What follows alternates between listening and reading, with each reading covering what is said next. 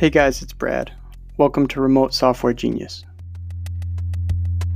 Alright guys, this is going to be the fastest podcast ever. Today we're going to talk about misconceptions in remote work. I'm here with my son Hunter. Wave hi, Hunter. Say hi. He's busy looking at Daddy's desk. Anyway, I'm going to go through this really fast. Number one, remote is not new. People think remote is this new thing brought on by technology or video calls or coronavirus. It's not. I think it's been around for a long time. As soon as cell phones and telegrams enabled people, even couriers, to work in places where they want to live and maybe optimize their communications in that way, they have been. Right, buddy? Remote's not niche. Right now, obviously, it isn't with everybody forced being home, but even before then, there have been a lot of people working from home when they can.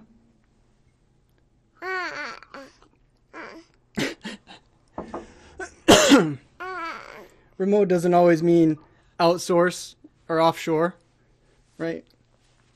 Some of the best remote software developers I've worked with have been in Waterloo, Canada, or Wisconsin, or London.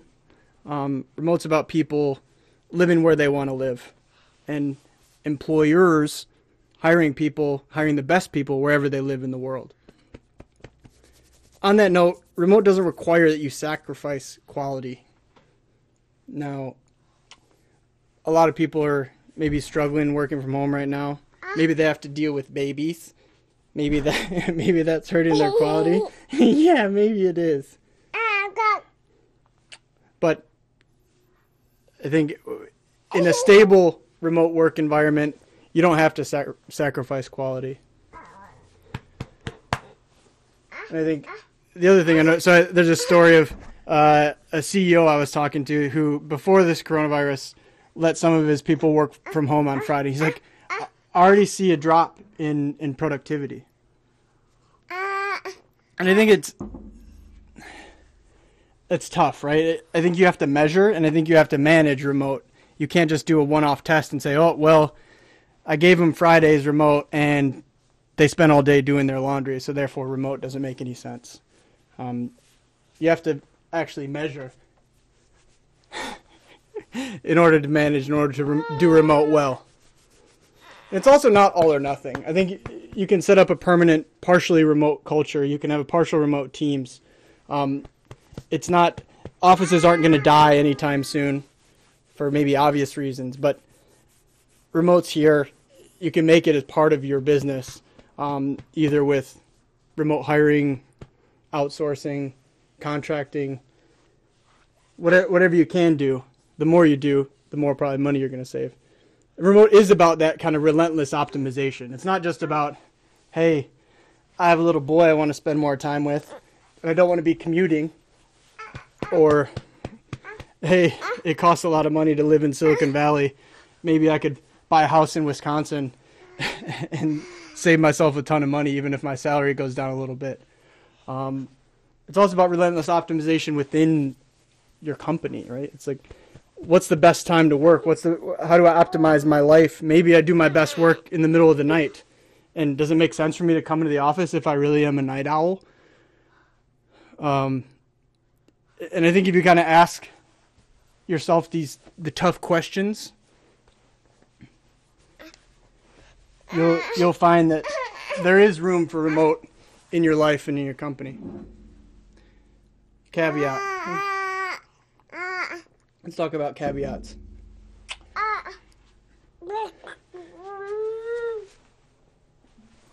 So, one caveat is that remote requires near perfect information sharing. So if you're a super secretive organization or company, your remote's probably not going to work well. Remote requires documentation. It requires straightforward speaking. It requires kind of straightforward management and requirements. It requires measurement. And if you're not game for that, remote's not going to work for you. remote also, I kind of hinted at this a couple times, but it requires kind of a different level of management. If you think you can walk around through the bullpen and see your employees at work and tell whether they're working, and that's how you manage, remote is going to be a nightmare for you. You have to know what to measure and how to measure it in order to make remote work.